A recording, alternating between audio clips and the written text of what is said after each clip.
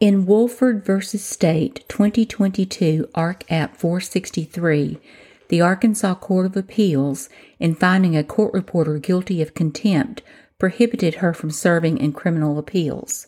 Quote, "When Sterling Woolford moved this court for the 5th time to enforce a writ of certiorari to complete the record on appeal that we first issued to court reporter Neva Woolford some 9 months ago, this court granted the motion, set a deadline of 31 October 2022 for Ms. Woolford to file the transcript with this court's clerk, and ordered her to appear on 1 November 2022 at 9:30 a.m.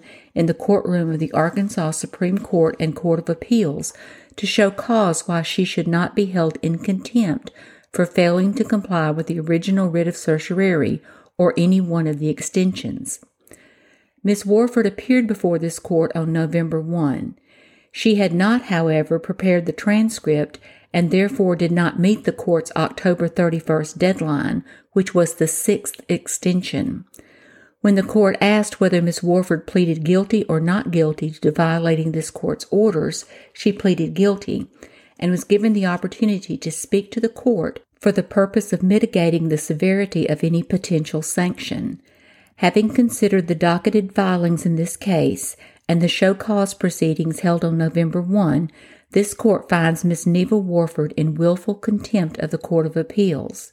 She has repeatedly failed to comply with this court's orders to complete the transcripts Mr. Woolford designated as necessary to pursue his appeal of a criminal conviction.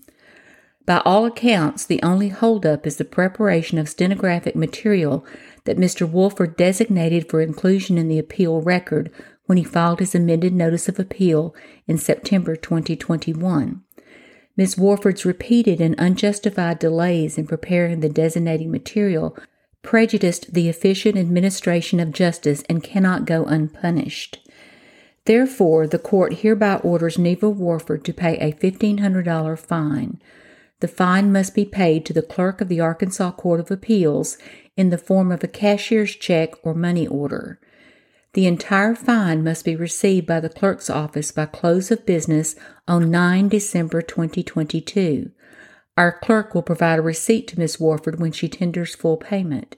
The payment, when it comes, will be noted in the docket. In addition to the fine, this court immediately removes Ms. Woolford as court reporter from all criminal appeals that are docketed in the Court of Appeals as of this date, November 9.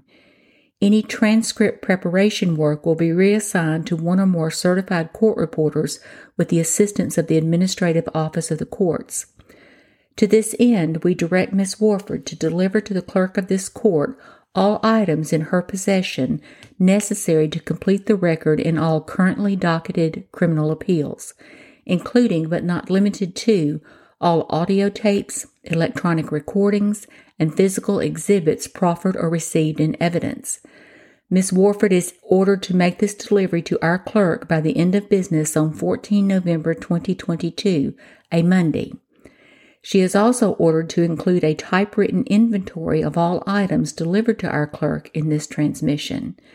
See James Tree and Crane Service v. Faught, 2015 Arc. 158. Simply put, Ms. Woolford is directed to timely and proactively assist with the reassignment efforts so that the work of transcript preparation in pending criminal appeals may proceed apace. If the fine is not properly and fully paid on time, or if Ms. Woolford fails to complete a timely reporting and transfer of any transcription-related responsibilities, this court may hold a second show cause hearing. Finally, we direct our clerk to forward a copy of this opinion to the Board of Certified Court Reporter Examiners. Contempt citation and sanction issued. Judge Brown dissented without a written opinion, and Judge Gruber was not participating. End of per curiam.